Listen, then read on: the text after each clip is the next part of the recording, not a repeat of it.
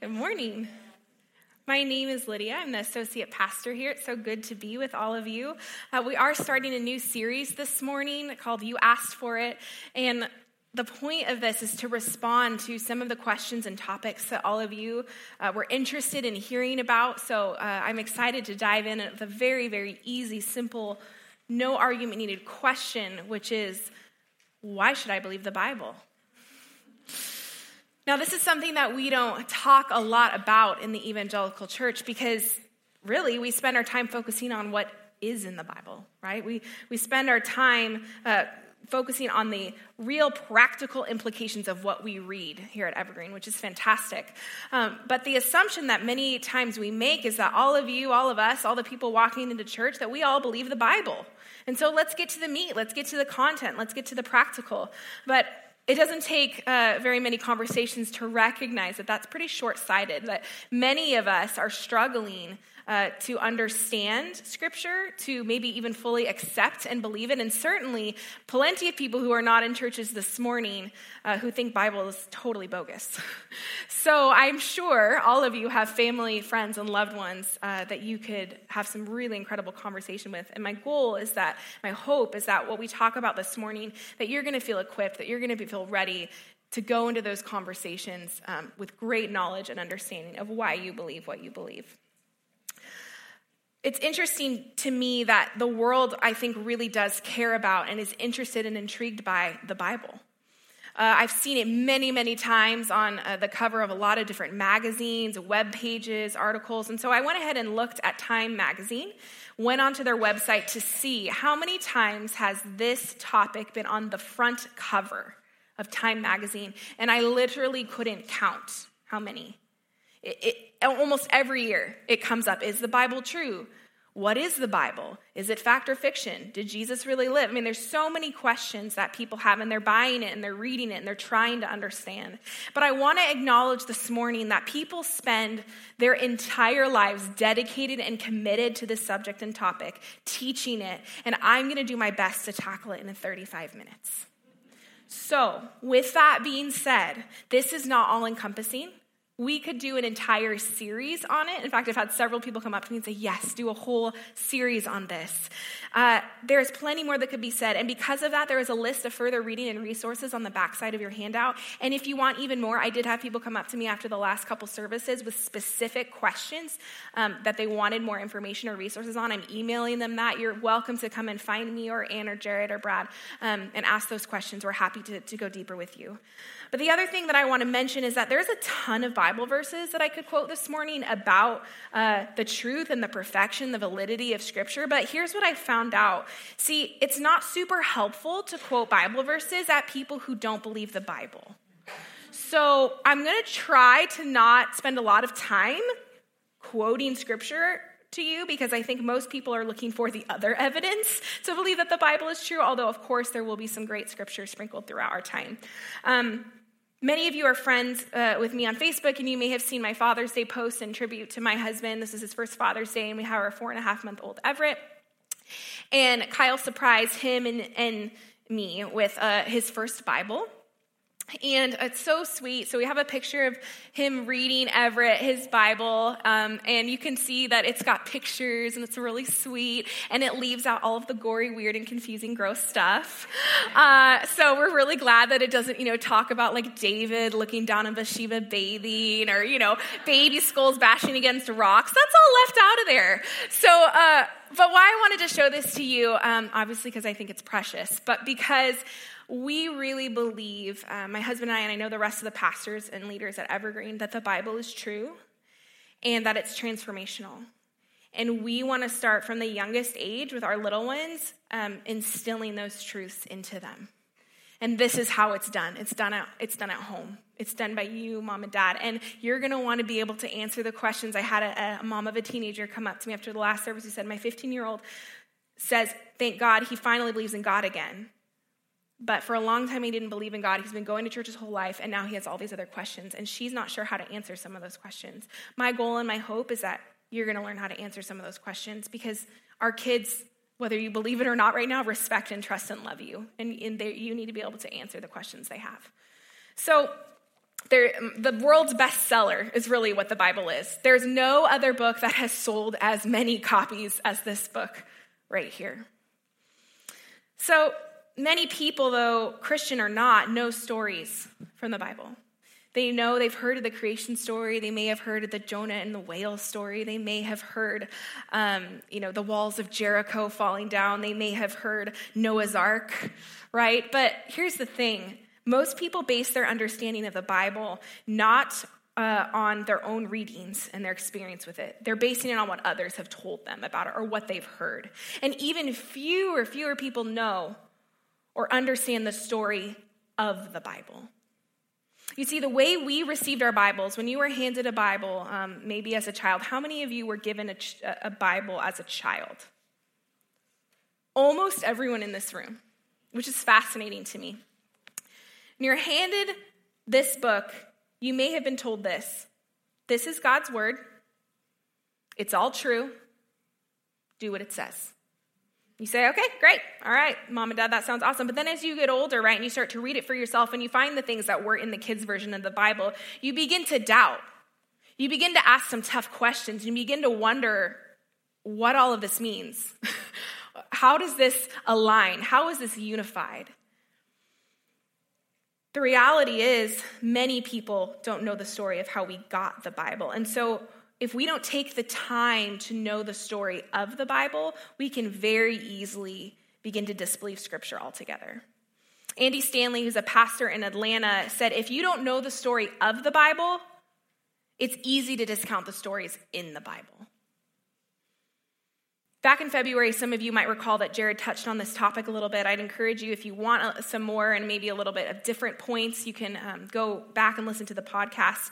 But he did say one thing that stuck out to me I wanted to reiterate. He said, to accept the Scripture as the inspired word of God is a step of faith, but it is not a leap. And honestly, I really couldn't agree more. What we're going to discover today is that there are plenty of great and truthful, wonderful reasons to believe the Bible. But ultimately, just like everything in our lives, everything, not just in our Christian world, everything requires a little step of faith. So we're going to answer 4 questions today, all found on your outline. The first one is, what is the Bible? The second is, how did we get the Bible? Third, how do I know I can believe the Bible, which is where we'll spend most of our time, and why does it all matter? So let's start with the first question. What is the Bible? So a little brief overview of the kind of specs here. I'm defining the Bible this morning as the sacred book of Christianity. Here's why I like that definition. The word sacred. If we took out that word, you could put holy if you want, but if you take out that word completely, it's just the book of Christianity. All of a sudden, it's basically saying it's human and it's not anything that's God-ordained or inspired. It's just written by humans. It's a historical novel. That's what this would be if we took out the word sacred. So that word is extremely important. 2 Timothy chapter 3, verse 15, which is at the very top of your outline, says, all Scripture is breathed out by God and profitable. All Scripture, not some of it, not the parts that you like, all of it. So why? Why is it sacred? Well, because it was inspired by God himself. It's important to highlight that. It's special. It's above any other. But the second part of the definition that is important is of Christianity, the sacred book of Christianity. Why? Well, you see, guys, we're not unique or special in having a book that we follow. Every religion, almost, has some sort of text that they say is the truth. So the question is, what's so special about ours? See, Buddhists have the Sutra. Islam has the Quran. Mormons have the Book of Mormon. And so many others. So let's find out this morning why we say this is the one and only one. So the specs, it contains 66 books. If you open up this book, you'll notice very quickly that it's divided into 2 sections, the Old Testament and the New Testament. The Old Testament is much larger. It has 39 books, and the New Testament has 27. The Old Testament was written mostly in Hebrew, which was the language of the Jewish people at the time. The New Testament was written mostly in Greek, which was the common language of that time. Now, the Bible has 40 different authors. and it was written over 1,600 years. And that is extremely unique, and I can't wait to talk with you more about that in a little bit. The other thing that's kind of fun for people to know, because I recognize when people say, okay, yeah, I believe in God and I believe the Bible, what now? They start to realize that there's a jillion different translations of one Bible, and they get very confused. So there are over 450 English translations of the Bible. So I just want to give a brief little sidebar here. Don't be scared. The reason there are so many different versions is because there are different ways to say the same thing.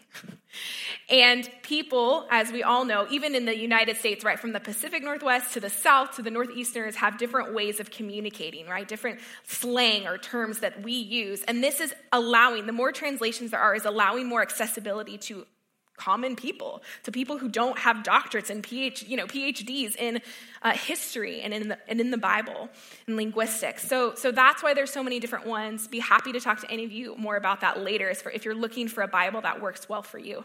But I just wanted to touch on that. Last year, Kyle and I got to visit the Museum of the Bible, which is a fairly new museum in Washington, D.C. It was absolutely incredible, and it made me laugh because we got to hang out with white Jesus. We have a great photo of us with the white Jesus, and I thought, oh, this is so historically accurate. I'm so glad it's in the Museum of the Bible. But it was beautiful, stained glass.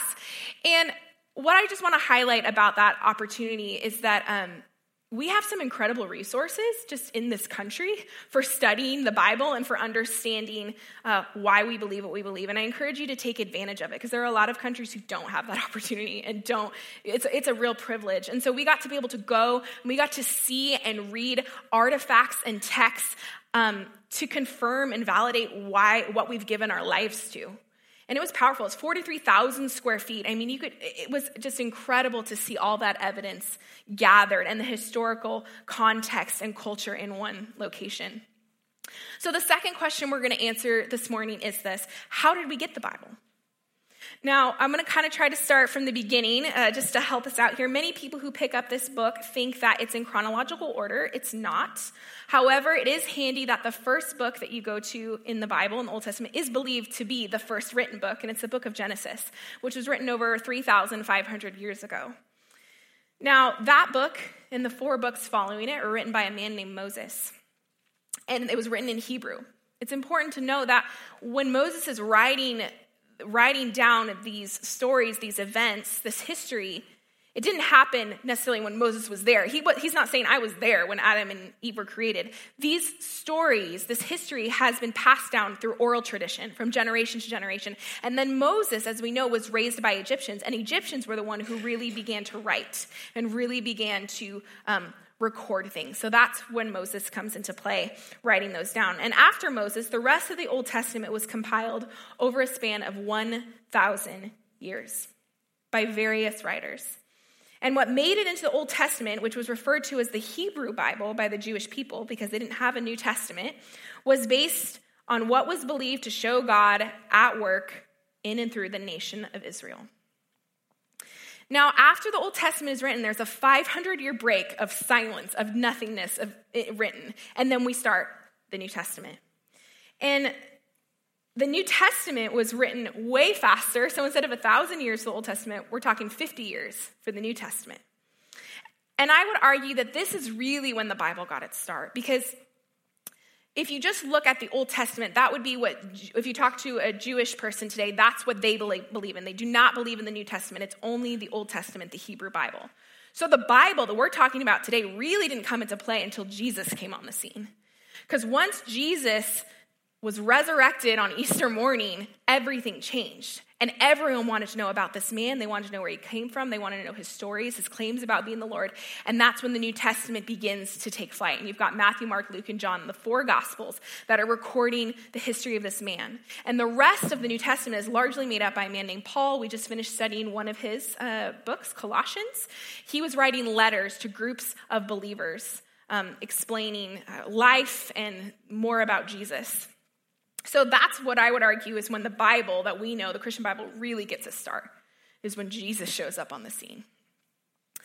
When non-Jewish people, the Gentiles became enamored with Jesus, they became enamored with the text that told of his coming, which was the Hebrew Bible. And we're going to talk more about prophecies this morning. But that was really intriguing to people. See, the early church got interested in the book, not because they were interested in Judaism, but because they were interested in the backstory of Jesus. But they didn't embrace it as Jewish scripture. They embraced it as their own. And by the beginning of the 2nd century, the Hebrew Bible was being used in Christian worship. And that's when it was given the new name, the Old Testament, instead of the Hebrew Bible. And not surprising, that was slightly offensive to the Jewish community because now it's no longer Jewish, it's Christian. So Jesus begins to be documented not just by Luke, but by Matthew, Mark, and John. And of course, after he ascends into heaven, we find the rest of the New Testament. How many of you have heard of the term the canon? The canon, not like a cannonball, not Miley Cyrus, just the canon. Okay, awesome. So the canon, this is how I'm defining it. The books of the Bible officially accepted as Holy Scripture. The canon is the books of the Bible that have been officially accepted as Holy Scripture. And in the 2nd and 3rd centuries, Christian leaders really struggled. They really wrestled to determine which of the many religious writings were actually God's inspired word for us. And through their several decade prayerful, searching work, they settled on the collection of books that we have in our Bibles. If I just ended there, I think you would probably feel a little frustrated. I think you would feel like, well, okay, so a bunch of men who were pretty much all the same got in a room and decided, well, we're going to pray about it, and this seems like a good one to put in the Bible. That's not encouraging. It's not helpful. So let me give you a little bit more detail and understanding as to what method they use to determine what is going to be in Scripture. And I think it's going to make you feel a lot better and breathe a sigh of relief in that. They had a threefold method or test, and this is on your outline. The first is apostolic authorship. Now, apostolic means people who knew and followed Christ.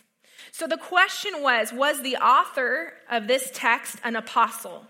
Was it someone who knew and followed Jesus? Or did they have the endorsement of one? If not, it's not going in the canon. Secondly, apostolic content. Does the content agree with what the apostles taught orally or wrote when they were still alive? If it does not, it's not going in the canon. And third, acceptance by churches. Was this book widely circulated? So was there a lot of people that were speaking into it, that were reading it, that were agreeing and saying, yeah, that happened. I was there, my aunt was there, my uncle was there, my cousin was there, whatever. Was the book widely circulated, received, and quoted as accurate by the bodies of churches of that day? So you have tons of people speaking in and saying, no, yeah, that really happened, or that's total trash. No. And so if any of those three, the apostolic authorship, the apostolic content, or acceptance by churches did not happen, it did not make it in the canon. This is another reason why the Bible, I think, shows again that it is true, is that it was and is an extremely public process. Unlike a lot of our friends that believe in some other things where they say, oh yeah, so-and-so got it and brought it down from the mountain, and this one person said it's true. There was no one else that spoke into that. There was no one else that could confirm any of the things that were found. There's a group, there's a body of believers and accountability and acceptance. So that's how the canon was determined. So let's go to the next question, which is the title of the message: how do I know I can believe the Bible? First, it's historically precise. So all of the documents that were found in our Bible had to pass a threefold examination before they are determined, quote, historically accurate. So we just talked about the threefold method or test just to determine if they can go in the canon. There's a whole nother test just to determine if they're historically accurate. So you can see the layers to this process. It's a very detailed process. And if it fails any of the tests for historical accuracy, it's not considered authentic. So the first test to determine if the document is historically precise is this. It's called the bibliographic test. It's on your outline. Simply put, this test looks at the quantity, the quality, and the time span of the ancient manuscripts. It asks whether the text of the Bible we have today is reliable and if it is the same as the original. The simple answer, the great answer is yes. There are thousands upon thousands of ancient manuscripts of the Bible dating all the way back to the early 2nd century. And in terms of quantity, the quantity of New Testament manuscripts is unparalleled in ancient literature. There are over 5,000 Greek manuscripts and 8,000 Latin manuscripts. And in contrast, just to give you an idea, because, that's a lot, that's thousands and thousands. Well, what about other ancient literature? How much do they have? Well, many of you have heard of some of the famous people like Plato, Aristotle, Caesar. The number of manuscripts that have been found for their works is between 1 and 20. And people have no problem quoting them all day long and what they said and what they believed. And we have thousands upon thousands upon thousands. In terms of the Old Testament, how many of you have heard of something called the Dead Sea Scrolls? Awesome. Okay, for those of you who have not heard, don't worry. I'm going to tell you a brief little bit about it. It's an amazing discovery back in 1947. And I consider this a major win for the Christian community because these scrolls were found by a young shepherd who had lost his goat, and he's literally up in some caves, and he stumbles upon these huge clay jars.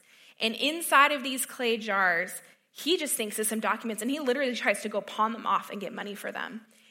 And all of a sudden they go, whoa, these are crazy, stinking old. And so you can read all about how, the government gets involved and it gets kind of messy. But they find out that these are the oldest known surviving manuscripts of the Hebrew Scriptures. So we now have the oldest copy ever of the Old Testament is found in these Dead Sea Scrolls. It was so cool. Kyle and I in high school, we got to make a trip. We lived in Yakima, so we took a trip over the mountain with our class to go see the Dead Sea Scrolls in person because they were touring around the whole world in some of the bigger museums. So we got to see them ourselves. It was amazing. I think we have a picture. Oh, perfect. Yeah. So you can see that's a photo of one of the scrolls up close and personal. I don't know if you can really tell from where you're sitting, but notice there's no punctuation. The original Bible, the original text did not have punctuation. It didn't have it divided into these nice, beautiful ways that we have it now. But what is so incredible about looking at the original manuscripts is this. Some people go, well, how do we know that they didn't just write in their own sweet little sentence or their own view? Or how do we know it was really copied, every single letter down to the minutest detail? And the way that we know that is there is tons of historical referencing to the process that scribes would have to go through to copy a manuscript. They literally had several people over their back as they're writing. And if there was anything that didn't match this original, they would have to throw the entire thing out. So the process was arduous, it was exact, it was precise. We can know that the manuscripts that we're reading now are almost, if not identical, to the original manuscripts. The next thing we know is the internal test for if something's historically precise. This examines the linguistic, the cultural, and literary context for contradictions and for coherence. So really, the question is, do the texts make sense and do they align? So for instance, the question would be applied to the Gospels. Do the stories that we're hearing in Matthew align with the stories that we're hearing in Luke? Now they may have a few different stories, but if they're not contradicting one another? And we were able to discover, obviously, hopefully you've been able to see the internal test. Oh yeah, they make sense. They align. They show a very similar journey and path of Jesus and even repeat several of the miracles. And then the last thing is the external test. What external evidence, what outside of the Bible itself proves its realities? Many of you may have heard of a man named Josephus. You know you're a true Bible nerd when you have a copy of Josephus in your home. And Josephus is a Jewish historian who lived from AD 37 to 100. And this man wrote several works chronicling the history of the Jews. And in his works, he confirms multiple things that Scripture claims. The biggest, of course, being the story of Jesus dying and coming back to life. But in addition to Josephus, there are 9 other known non-Christian authors who talk about Jesus within 150 years of his life. Finally, of course, for the external test is archaeologists have discovered lots of places and items confirming several references and stories in Scripture. I have a huge list. I think I gave you more of them on your document because you can go do some of your own research. I'm just going to refer to one right now. It's in John chapter 5. In John chapter 5, verse 1 through 2, it speaks of this pool in Jerusalem. It says it's by the sheep gate, and it's called in Hebrew Bethsaida. Many of you have probably heard of that. And it says Bethsaida has 5 porticos. Well, until the 20th century, there was absolutely no evidence that this place existed. And critics began to question John's reliability. Well, in the 1930s, that pool was uncovered by archaeologists, complete with the 4 colonnades around the edges and 1 across the middle, the 5 porticos. And that was just in the 1930s. And there are so many example, friends, that I could go on and on and on about that archaeologists have discovered hundreds, thousands of years later to confirm what was written in Scripture. It's pretty awesome. The second thing is it's scientifically accurate. This is how we know we can believe the Bible is true. It's scientifically accurate. The Bible was not given to be a scientific document, but it never gives bad science. It never gives bad science. It's not a medical book, but it never says anything untrue. Why? Because God can't lie. It's impossible for God to be wrong. He knows all and is in control of all. I love the quote that says, "Science is simply thinking God's thoughts after him." Because honestly, that's what we're doing.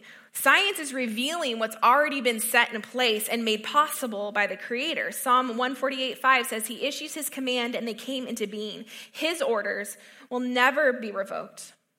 So God established the laws of biology, and we discover them. He established the laws of mathematics, and we discover them. He established the law of gravity, and we experience it, right? He establishes the law of the universe, and we discover it. See, truth never changes. But have you noticed that science often does? It's interesting. You know how it is today. Something you thought we were told by science was good for us in the 1960s now causes us cancer. The things that I was allowed to eat or wasn't allowed to eat in my pregnancy, my mom ate tons of and said, "Oh, it was fine. Everyone said it was no problem. You turned out great." Right? So did you know, the things are constantly changing in science. Did you know that the Louvre in France has a section that's 3.5 miles long of obsolete science books? Obsolete. We don't read them anymore. We don't call them fact. They're wrong. See, we know that the Scripture is true even by what's not in it. If it were a human book, would you not expect it to be filled with the scientific beliefs of the day? For example, everyone back then believed that the world is flat. It's 100% true without a fact the world is flat. And yet Isaiah chapter 40 verse 22, he says, God is enthroned above the sphere of the earth. How did Isaiah know that?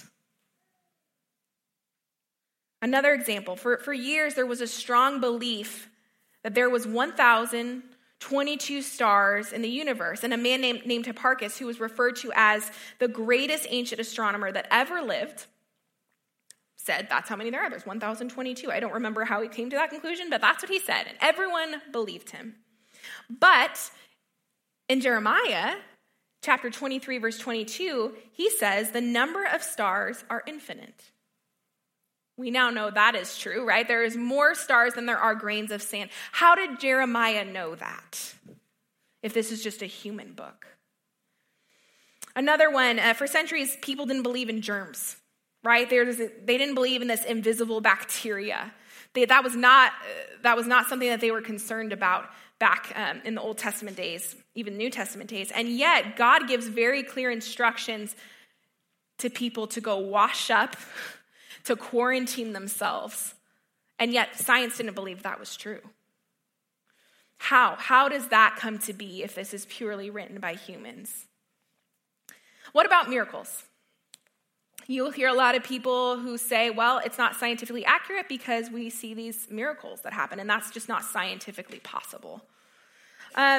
It's really interesting to me because most people believe in a God, even in this post-Christian America. Most people believe in a God, and most people believe that God was somehow involved in the creation of the world, somehow. And most people would say that God is bigger than the world itself, right? That's what makes him God. He's not human, he's bigger than. So why are we skeptical? Why are they skeptical about supernatural events? If God created the world, doesn't it make sense that he'd be interested in what goes on in it and that he'd be bigger and more powerful than all of the world? Wouldn't people be baffled and dazzled by what the human form of God could do amongst us? See, miracles can happen. You can't disqualify them. You don't have to abandon science to believe in miracles. You do not. And I have spoke with many, I'm sure all of you have many medical professionals, many friends and family who've had things happen that don't make sense. This person should not have been able to be healed from stage 4 or 5 cancer. There's just no way. The medicine could not have done that. Scientifically, that's impossible. Fill in the blank for a certain experience. So what do you call that? Luck? I'd call it a miracle. There's no other explanation for it. The third reason we know the Bible is true, why we can believe it is it fulfills prophecy. Prophecy is a prediction of future events. There's detailed predictions about people, nations, and events that were foretold centuries before they occurred, and their fulfillments have been historically verified. There are over 300 prophecies in the Bible predicting the events of the life and the person of Jesus, and all of them came true. Over 300 prophecies just about Jesus, and all of them came true. And we don't have time to unpack those today. It was super cool, though. One of our guys on our team, a media team earlier this morning was like, that's how I ended up coming to believe the Bible was I studied the prophecies, and I just couldn't deny it anymore. And he's incredibly brilliant scientific man. But these prophecies are really powerful. We don't have time to unpack them, but one that I can just refer to is Isaiah chapter 7, verse 14. The book of Isaiah is an extremely prophetic book found in the Old Testament. And in it, you will know this verse, therefore the Lord will give you a sign. He says, behold, a virgin will be with child and bear a son, and she will call his name Emmanuel. Friends, that verse was written 700 years before Jesus was born. 2 Peter chapter 1, verse 21 says, no prophecy ever originated from humans. Instead, it was given by the Holy Spirit. Matthew 26, verse 56, Jesus says, all of this is happening. Everything that is happening is to fulfill the words of the prophets as recorded. So Jesus is confirming that what was said in the past is coming to fruition. The fourth reason we can believe the Bible is that it's thematically unified. It's the same theme from cover to cover, from beginning to end. And that theme is redemption. The theme in every single book is redemption. The Old Testament, I would say this, the Old Testament is the history of God preparing the world for a Savior. If you want to know what the Old Testament is, be able to tell someone in one sense, it's the history of God preparing the world for a Savior, showing us how badly and desperately we need him. The second part of the Bible, the New Testament, I define as the story of the Savior that we need so desperately, him coming, and his church. That's the story of the Savior and his church. And the Bible is about God's love for all of humanity and creation and redeeming it all the brokenness, and bringing it back to himself. And I want you to think about how crazy this is. Remember earlier how I said 1,600 years, 40 authors? This was written on 3 different continents, in 3 different languages. And I can guarantee you that these people didn't know about each other.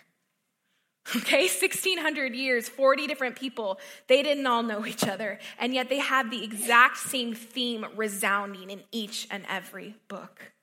Doctors and lawyers and prisoners and kings and prophets and fishermen and tax collectors, all saying, it's about Jesus.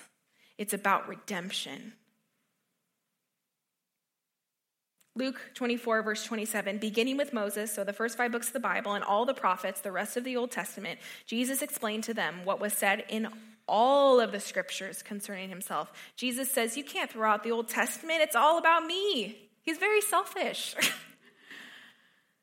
John chapter 6, verse 39, you search the scriptures because you believe that they give you eternal life, but the scriptures point to me. And I want to pause there, friends, and say, we do not believe that the Bible is part of the Trinity, okay? It's Father, Son, and Holy Spirit. There's no fourth member of the Trinity. We're not worshiping the Bible, okay? It says very clearly in John, you believe that the scriptures give you eternal life, but that's not it. The scriptures are a tool. They point to me. The fifth and final reason that we can know that we can believe the Bible is that it's affirmed by Jesus. So if you are here this morning and you say, I follow Jesus, I trust Jesus, then you have to follow and trust the Bible. They cannot be separated. And this is really interesting to me because I feel like that theology is creeping in to our churches and into our lives where we say, and a lot of my peers, I'm having conversations, I'm overhearing, I'm seeing people say, I love Jesus, but not the church. Or I love Jesus, but not the Bible. Or I follow Jesus, but I don't have to follow the Bible. That's just wrong. Straight up bad theology, wrong. Because we see Jesus talking about how important the scriptures are and him quoting them himself and saying, I'm living by them. So if I trust Jesus, then I have to trust the Bible. It's so funny to me how many people will say, yeah, I trust Jesus, and then they kind of turn their nose up or raise their eyebrow at the very things that he talks about, that he's referring to in Scripture. I think it's so interesting, too, because we can go back to the conversation about miracles, right? So at a baseline, if you say miracles are not true, then obviously Jesus didn't rise from the dead, and then I don't know what we're all trusting Jesus for. And more than that, we often end up, whether or not we mean to, holding a very different view of Scripture than even Jesus held. And I would put forth to you that that's super dangerous. And Jesus quoted constantly from the Old Testament, and not once did he ever tell us to doubt. Not once did he ever tell us doubt the Scripture. I think this is a really good transition into our final question for the morning, which is, well, why does it matter? I want to suggest that all of this will only matter to you if you want any of the three following things. And they're not on your outline because I got inspired late last night, okay? So the first is, if you want to know where you're going, this is on your outline. Our salvation depends on the Bible being truthful. Because friends, if it's not truthful, we are in really big trouble and we should all pack up and go home.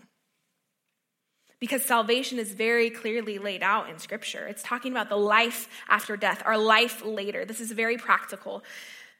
Our life after this is guaranteed by Scripture. If we say, yes, Jesus, I'm following you, I believe what you say is true, we know where we're going when you take your last breath. There's a place waiting for us. The second reason we know it matters is if you want to know God. If you want to know God, you have to know the Bible. 2 Peter chapter 3, verse 18 says, but grow in the grace and the knowledge of our Lord and Savior. Grow in the grace and knowledge of our Lord and Savior. And if you want to know God, yes, you can absolutely, there's many ways to know God and to experience him. But you have to have something to measure those experiences up by. Otherwise, we're living our life based on what we feel, which, as we all know, just looking at history is very scary, very dangerous. Which leads us to the third point. It matters if you want to know how to live. The way we should live is laid out in the Bible. That's on your outline. The way we should live is laid out in the Bible. Right now, kingdom come will be done on earth as it is in heaven. If we want to know how to live, we're given very clear guidance and instructions on how we should be conducting ourselves. And it's not meant to be this legalistic rule book that we're beating each other over the head with. What it is meant to be is the ability to ask ourselves some tough questions and to process, is this just about what's best for me, or is this about what's best for others? Is this what is pleasing to God, or is it just easier for myself? Because remember, it's all about redemption. It's all about getting closer to Jesus. It's all about experiencing the best life that God has for us. 2 Timothy chapter 3, verses 16 through 17. We started with that scripture. I'd love to end with it this morning because it says, if you want to know how to live, it says, all scripture is God-breathed and is useful for teaching, rebuking, correcting, and training in righteousness so that the servant of God may be thoroughly equipped for every good work. The Bible is the number one source for telling Christians how to live. And I want to close this morning with a quote that is on your outline that frankly just smacked me upside the head this past week. It's by a man named Augustine, and he said, if you believe what you like in the gospel and reject what you don't like, it's not the gospel you believe, but yourself. I have a lot that I would love to say about that, but I think that would be a whole nother message. But what I want to close with this morning is this. The Bible is true, and it is transformational. When we say yes to a relationship with God, we are given the opportunity to either believe his word, the Bible, or not. To either accept it or to reject it. But Augustine said it so well, if you believe what you want out of this book, you're believing in yourself. You're not believing in the Bible. You're not believing in God. And that is a very, very dangerous place to be. I hope this morning that wherever you find yourself on the topic of Scripture, whether you're a skeptic or you're a daily reader and ingester of it,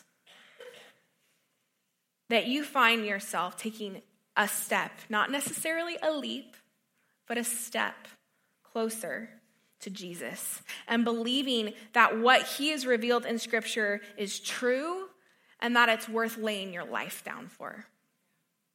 Let's pray together. Lord, you are so good that you know that we are broken and we are skeptical people. We are people who need and want and desire resources and validity and evidence. And God, you have been so gracious to give it to us in abundance. Lord, thank you that you know when we're struggling. You know when we're doubting. You know when we're questioning. And you just find ways to draw us closer. Lord, I pray this morning for anyone who has come here and has been struggling, has been wrestling with this book, the implications it has for how to live.